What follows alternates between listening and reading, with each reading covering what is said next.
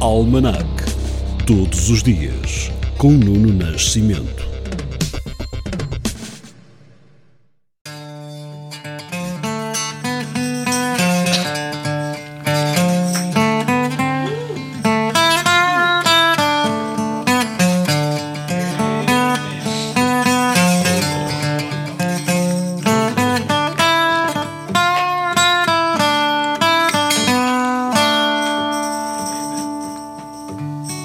Hoje é dia 13 de novembro, Dia Mundial da Generosidade.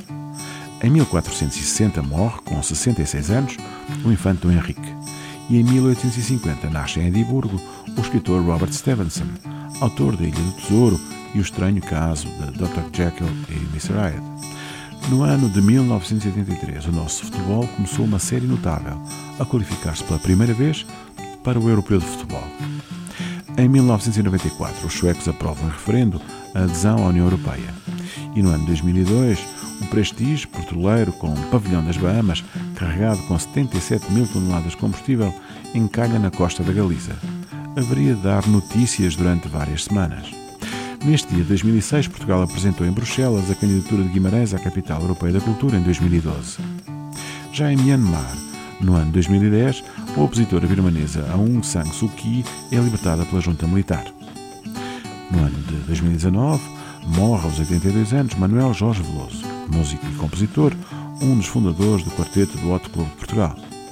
Finalmente, na noite de 13 de novembro de 2015, atentados em vários locais de Paris, no Estádio de França, em 3 restaurantes, 2 bares e na sala de concertos Bataclan, fazem 129 mortos e cerca de 300 feridos. Os atentados são reivindicados pelo grupo extremista Estado Islâmico. No Bataclan, no momento do ataque, estavam em palco os Eagles of Death Metal, que agora lhe proponho ouvir. Oh yes, I got me some trouble, Lord, because I changed one woman's name. Oh yes, I feel so sad and lonesome. Words dress me all up in shame. Just like the good Lord walked the water so long ago on the Sea of Galilee. Got me a big old bag of miracles. Come on, lift that one right off of me. Amen.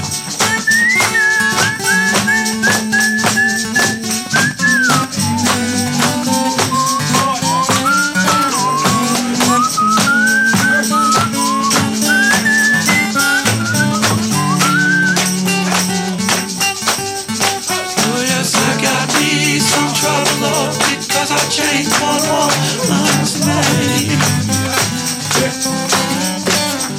Oh, I feel so sad and lonesome. Words dress me all up in shame. Just like the good Lord Jesus walked the water so long ago on the Sea of Galilee.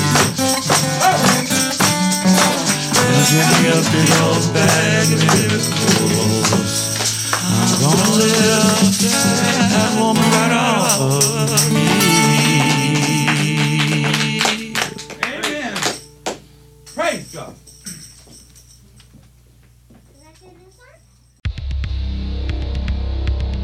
Almanac. Todos os dias, com Nuno Nascimento.